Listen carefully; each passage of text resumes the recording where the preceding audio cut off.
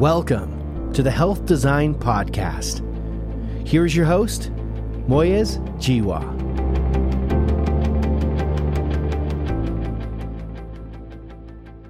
My guest on the podcast this week, Ibrahim Rashid, lives with long COVID. When he first developed the symptoms, the cause was hardly recognised.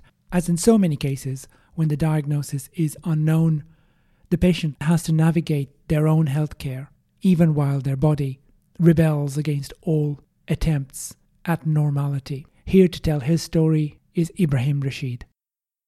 Ibrahim, you're very welcome to this call. I'm delighted that we've had a chance to connect on the Health Design Podcast. I want to start with an understanding of where you come from in this conversation. We're going to talk a little about chronic illness. We're going to talk a little bit about technology. But tell us your story. Where did it all begin for you? Thank you so much for having me on the show. I come to this work as a patient first. I live with long COVID. Today I'm 26 years old, but in November 2020, I was 23. I had no pre-existing conditions. I was an athlete. I was a skateboarder. I was a martial artist, and I was a grad student at the University of Chicago. But that was also when I got my first COVID infection. And ever since then, I've dealt with a wide range of different health issues. I had difficulty breathing. I developed some heart issues. I had a lot of chronic fatigue and brain fog to the point that I really struggled with grad school and had to go part-time and receive disability accommodations to manage my condition on top of my graduate degree. In addition to my conditions getting so bad at the 6 to 9 month mark, I believe, where I really struggled to walk. There was one day during final season in my first year of grad school when I was just reading a book underneath a tree and just like to kind of relax, and I tried to get up and I found myself that I couldn't. My legs felt like jello, like I couldn't walk, and I ended up having to crawl home. And so for a good year and a half in my condition, I had to use a cane just to get around. So I really come to this work of trying to use technology to help people with long COVID and other chronic, complex acquired illnesses manage their symptoms and really return to the things that matter. I want to explore a little bit of that experience during the actual illness. So when you had these symptoms, these sound terrifying, and I'm thinking now as a family physician how challenging it would have been to help somebody through this particular illness. What was healthcare like for you as you experienced these many and varied symptoms, which I would imagine defied explanation at the time? This was early in the pandemic, November 2020. So I think even the term long COVID wasn't really even in our popular imagination the way it is today. It was challenging. I'm a young, healthy person. And whenever you get out of quarantine, those 2 weeks where they told us, they were like, you'll be fine in 2 weeks. By week 3, I remember I was waking up at night gasping for air. And I would feel all these intense heart palpitations just by like lying down in bed. And it was terrifying. And so I think a few weeks later, maybe 6 weeks after that infection, I went to the doctor and I was like, what's going on? Why am I having these difficulty breathing?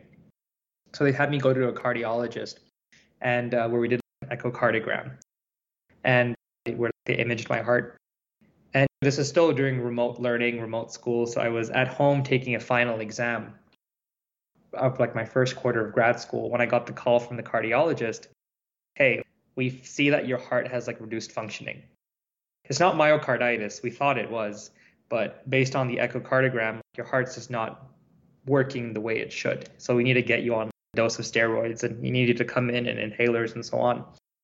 And that was traumatizing and terrifying. I'm 23 to be told that my heart is not working like the way it should. I cried and I didn't even finish the exam. I just was like, what's the point? And I just submitted it half completed because I was so sad. And stuff like this would go on, I think, for the next 6 months or so, where every few weeks I would find that I was developing new symptoms that I couldn't understand. And I kept coming back to the doctors and I was like, what's going on with me? And they're like, I'm not sure. In the early days, what would happen was, the more I physically, mentally, or emotionally exerted myself, the more my symptoms would roar back at me. I could have an intense conversation with a friend, and then all of a sudden my chest would start hurting intensely.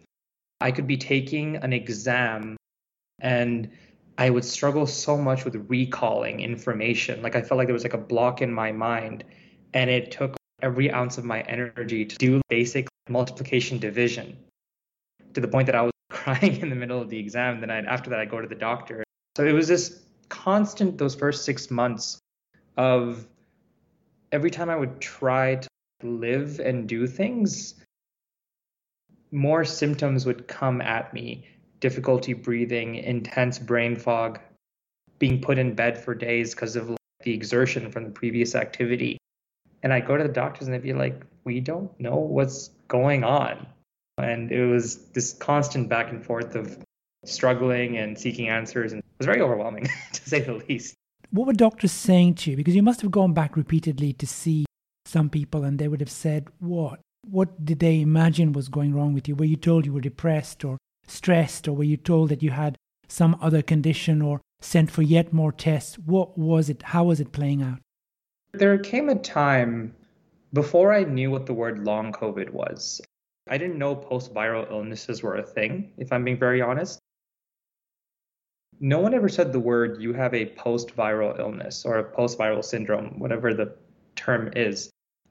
I got my infection in November. By March, I was trying to sit my final exam, and it was in this instance where I was struggling so much with recall that I burst out crying and I couldn't do the exam, and I was in bed for 7 days after because of the exhaustion of it.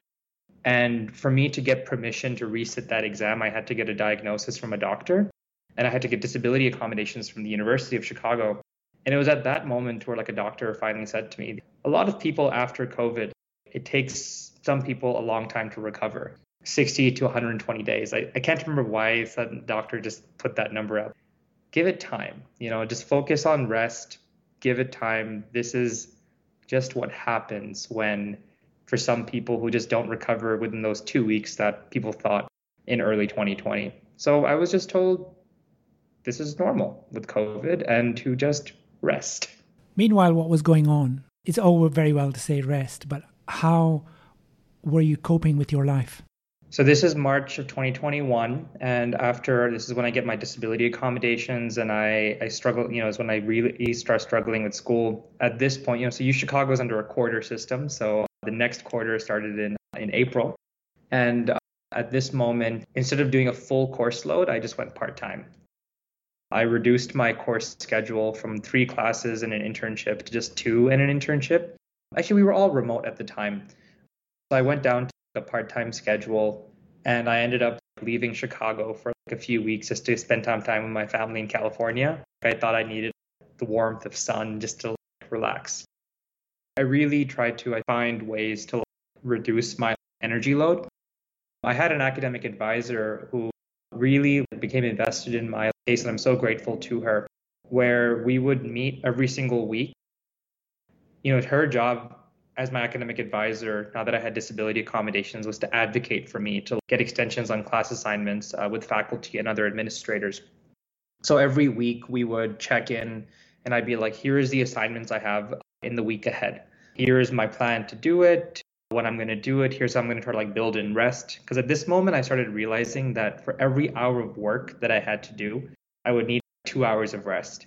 So just by having someone to check in with me every week, plan out my schedule, and then when I did fall behind, to advocate for me with faculty was super helpful. That happened. And another instance, this is in early spring of 2021.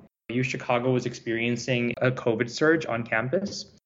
And so I wrote an article in our student paper about my experience with long COVID and just some ideas on how our student wellness clinic could support COVID long haulers. We had isolation housing, we had contact tracing, but I felt that no contact tracer or administrator who was in touch with students was telling us about the possibility of long COVID. And so my whole article was about, hey, there's an opportunity for communication with the contact tracer. And so after that article went viral and it really started a conversation with leadership at the university, I met other long haulers who reached out to me.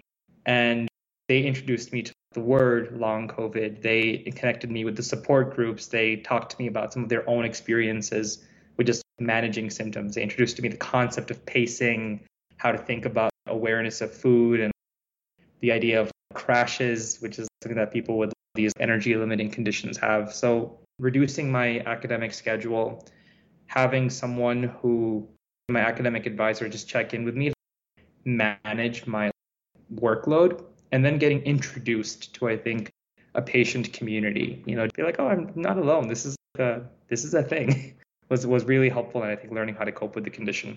What was your family thinking all the while? They must have been desperately worried about you. My family was worried, but they also didn't understand what I was going through. My family is from Pakistan. I'm Pakistani American. And in Pakistani culture, as in any South Asian Muslim culture, I think the idea of mental health, talking about depression, anxiety, and so on, it's not commonly talked about in my culture. And most importantly, the solution oftentimes is be positive, pray, trust in God. In the early days of my illness, I never had any treatments. I never knew a medical way to manage my condition. All I knew was that I had a disproportional response to stress.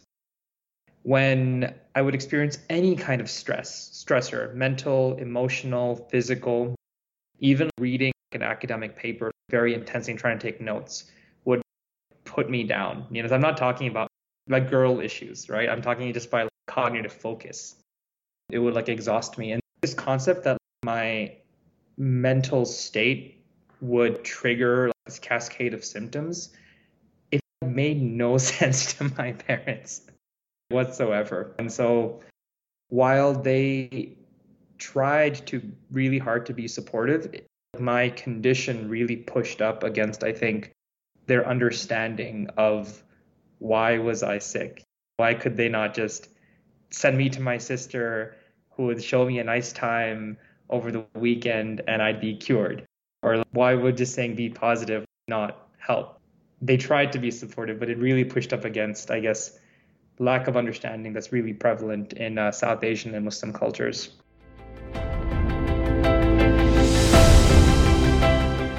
The Health Design Podcast is hosted by the Journal of Health Design, in alliance with Unfixed Media and Mental Health.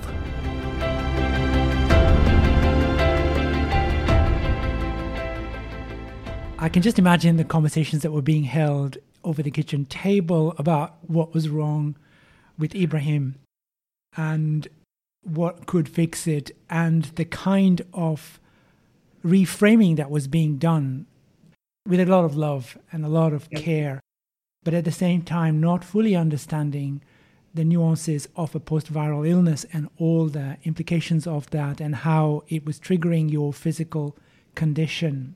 In the beginning, the only thing that I felt helped me was seeing a therapist, cognitive behavioral therapy, trying to reframe my mental perception of my stressor so that mentally I could diffuse how significant it was to me personally.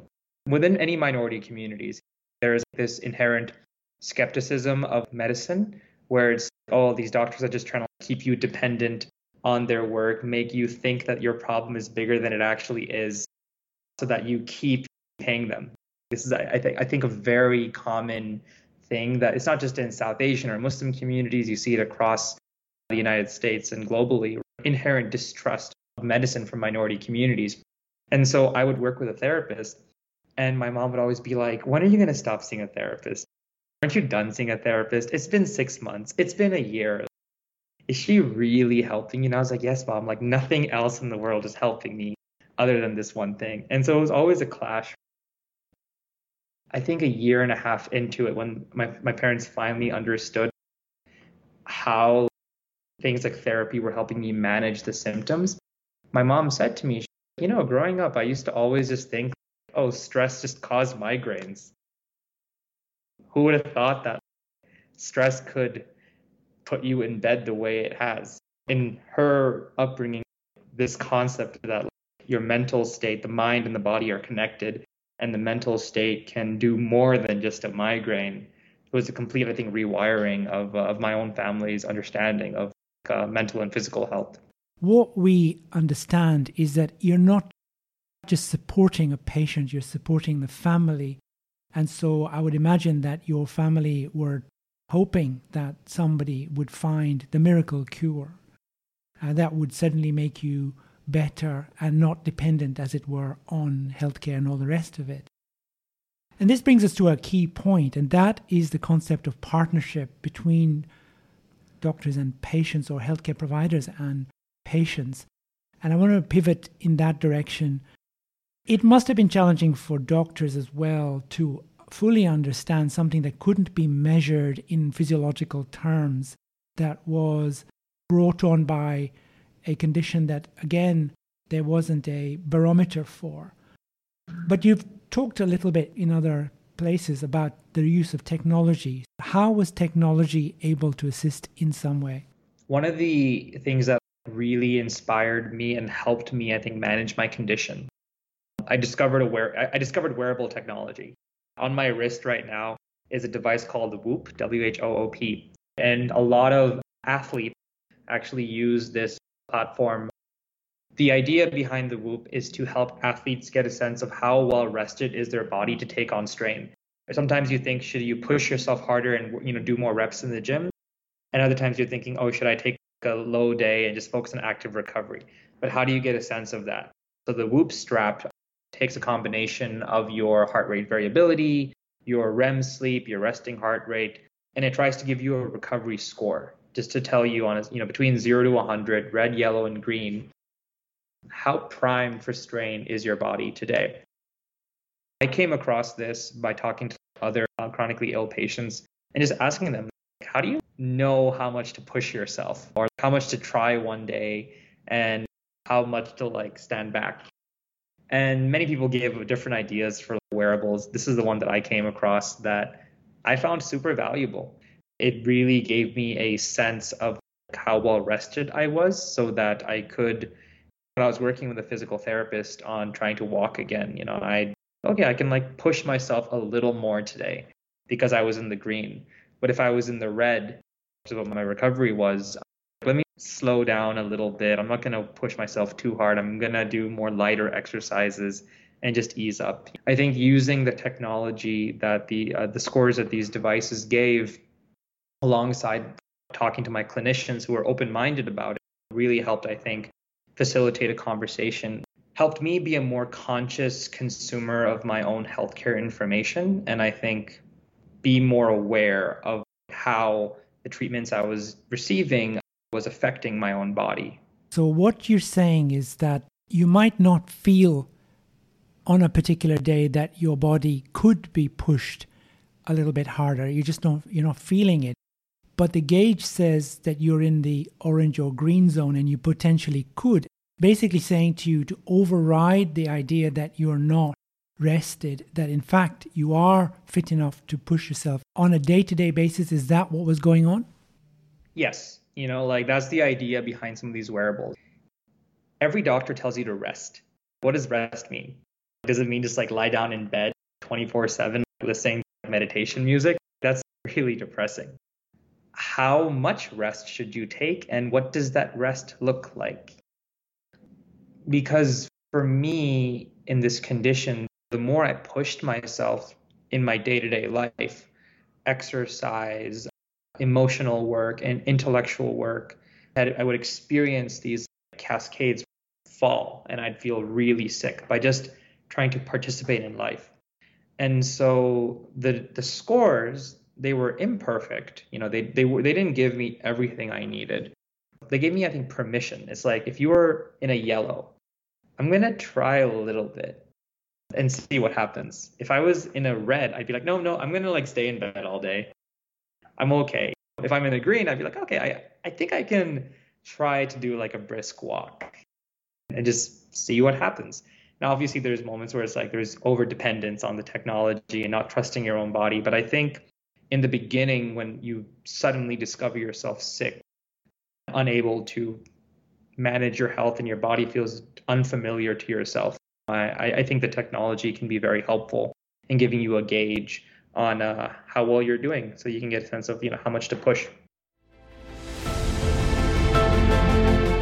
The Journal of Health Design, fostering collaboration, amplifying the voice of health advocates, growing a network to improve outcomes in healthcare. Not only is it validating how you're feeling, and allowing you to take those extra steps, sometimes it's challenging you. You may not be feeling fully rested, but in fact, the signals suggest that you are actually able to do more than you think you can. Yes, exactly. There are times when you're so sad and so sick in bed that you don't want to try anything. You're scared of what trying could do. I took time away from school when I lost my ability to walk, and I was so scared at the idea of trying to read again or of trying to go to an in-person class. That fear was justified in a lot of ways. I went through a traumatic thing with my health, but I think finding a way to give yourself an outside indicator, to give yourself permission, was very empowering with data. It's like having a coach, isn't it, who's saying, you might not feel it yet, but today I think you'll be okay. And it's having that person on your wrist saying you can push yourself a little bit better, or today might not be the day when you want to do the thing that you think you can do. Correct. Absolutely. Tell us how this played out in practice with your healthcare providers. You said some healthcare providers were open to these ideas. How did you negotiate that, and how did you identify those people? With healthcare providers, if I'm being honest, not many were interested in seeing the long-term data that I had generated from this. These are not clinically vetted devices, and the technology is not necessarily focused on symptoms. It's trying to help athletes manage their performance. So even the data, how did taking CBD oil or cold showers affect your ability to take on strain? Not so much, how did taking this medication affect your symptoms? So the data itself that was provided wasn't super, I think, well received. It wasn't built for the sick person. And so when you would show it to healthcare providers, even though they're generating these long-term trends of your recovery scores over time, or how your heart rate variability, which is an indicator of a balance in your nervous system, how that is evolving, and you would try to show these reports and say, oh, I started doing this treatment during this time. It wasn't really in a language, so to speak, that healthcare providers understood. So if I'm being honest, I always wanted to share it, and I did try, but it was one of those things that people just weren't that interested in, if I'm being really honest. That's an interesting word, not interested, because on the other hand, were they offering you an alternative of any sort to say, this is something that will help your recovery? In other words, there's a struggle there for the co-piloting of your condition. They're telling you, don't touch those levers, they don't work particularly well, we don't believe that data. Were they providing you with anything as an alternative? Oh, not in the slightest. It was I would jump around from specialist to specialist, who would be like, oh, I see that, oh, you can't walk, let's do an MRI of your brain and your spine. It seems like it's okay. Just rest. Take some painkillers. You've got patients who have symptoms that can't be framed within the MRI, scan, right, blood test, yet they're having to deal with the realities of how they're feeling and how they're functioning. What you're suggesting here is that there was this thing that you found, a wearable, which allowed you to push yourself when you needed to push yourself, to hold back when you needed to hold back. And what you were saying is, this is the gauge that I'm using or trying to use to help me to get through this period in my life until my body is better able to cope with the rigors of what I need to do. Oh, absolutely. Absolutely. And I think something else I'll add there, and this is where I think existing wearables do have a mismatch, so to speak, and it's what we're trying to solve for with our technology. The existing wearable devices are fantastic because they can, for some people, give you a gauge of how much to push yourself or not. While the algorithms are trained on the healthy body and not the sick body, therefore sometimes the green, that like one wearable will tell you that you can push yourself at is based not exactly for like the sick person. So they might be wrong signals. One of the things that I think wearables do struggle with that we're trying to solve for is that because they're focused on athletes, they don't exactly allow the patient to derive correlations between how their daily habits and their wearable biomarkers affect their symptoms. The wearables will generate reports saying, hey, taking CBD or drinking, hydrating, how did that affect your recovery score, which is the red, yellow, green. What I, as a chronically ill patient, really wanted to know is I have the choice between all these supplements that I can take, seeing a chiropractor, doing yoga, doing physical therapy. I want to know, and like my big symptom was difficulty walking. I want to be able to figure out how do these activities that I'm doing, how do they affect my symptoms using the biometric data that is collected from these sensors. And I think that's something that a lot of physicians where I feel like they kind of miss the mark. You get jumped around through different specialists between a neurologist, hematologist and so on. And they're always just trying to drug you up and put you to the next physician. But they never actually give you advice on like lifestyle in terms of like how to manage your symptoms, whether that's the psychology of it, the nutrition of it, the mindset, the food, just the daily habits of living. They don't give a lot of advice on that.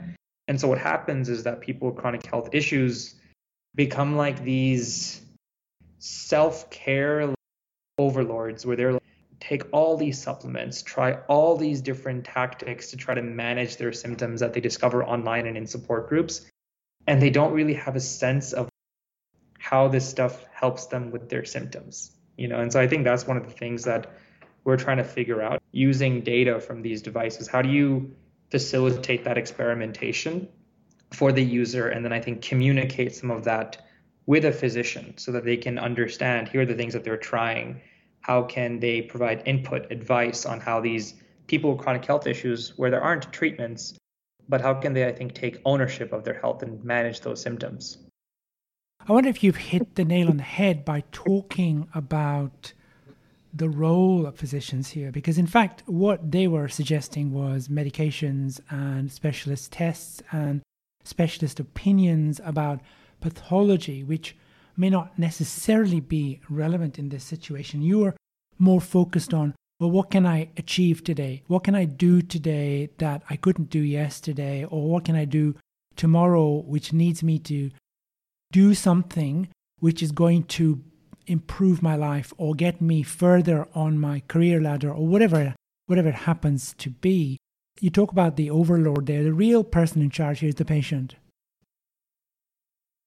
Some people with chronic illness, is we call ourselves chronic illness warriors, where it's like you got to like learn what's in your toolbox. What are the tools that you have in your arsenal to manage your symptoms?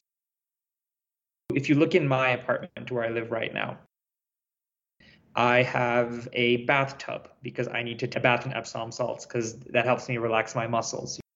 I have an adjustable bed, which helps me, the mattress is positioned in a way that it reduces the tension on my knees. I have some prescription medications to dull my anxiety when my symptoms are cascading. And I've learned a lot of different personal tips and tricks that I have to do to get myself through the day. A combination of supplements, deep breathing, mindset, a Rolodex of physicians, and I guess you could say physical therapists, chiropractors, whatever it is, who I've accumulated when I'm falling, I can reach out to, And so as the chronic illness warrior, right, it's trying to learn how, as the patient, some of these conditions can never be cured. They'll never go away. But how do you live with it? How do you live with it? How do you manage it? How do you communicate that experience and access and acquire help? If you ask me what distinguishes a good physician and a great physician, Good physicians believe their patients at a baseline. I think good physicians listen to, believe, and empathize with their patients and are kind, right? Great physicians are those who are willing to be active partners in a patient's health. You might not know the answer to everything you're going through, but rather than saying, I'm just going to send you to the next visit, the next specialist, they try to empower you with the knowledge on how to take ownership of your health. I had all these issues walking, and I had no idea why my legs would have so much pain. And I once just said to a physician, I said to him, I was every time I eat sugar, I find that the pain in my legs is worse than ever. And he was like, I have no idea why, but if that's what's happening, then go for it. Here's some advice on how you can manage your sugar intake and just think about the psychology of food. And I was like, oh, you're right. Thanks, doc. It wasn't a medication, but it was a validation of a medical provider, that I think gave me permission to be like, okay, you know what? I don't know why, but sugar consumption is making my legs hurt and it's making it hard to walk. The best physicians I've ever had are the ones who have tried to empower me to take ownership of my own health. And part of that empowerment for some people can come with data by learning how can your daily habits and your biomarkers, how do they affect your symptoms? And then you share that with the physician, and then you have a dialogue of how do you manage your health and live? Ibrahim, I think that was possibly the most important part of our conversation. And to hear a 26-year-old tell us so clearly the distinction between a good physician and a great physician, and to articulate that with reference to this lived experience, which is extraordinarily powerful, is a gift. And for that, I thank you. And on behalf of all of our listeners, we wish you all the very best. Thank you so much. Good to be on the show.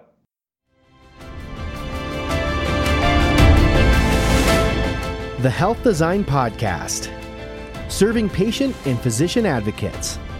Visit us at journalofhealthdesign.com.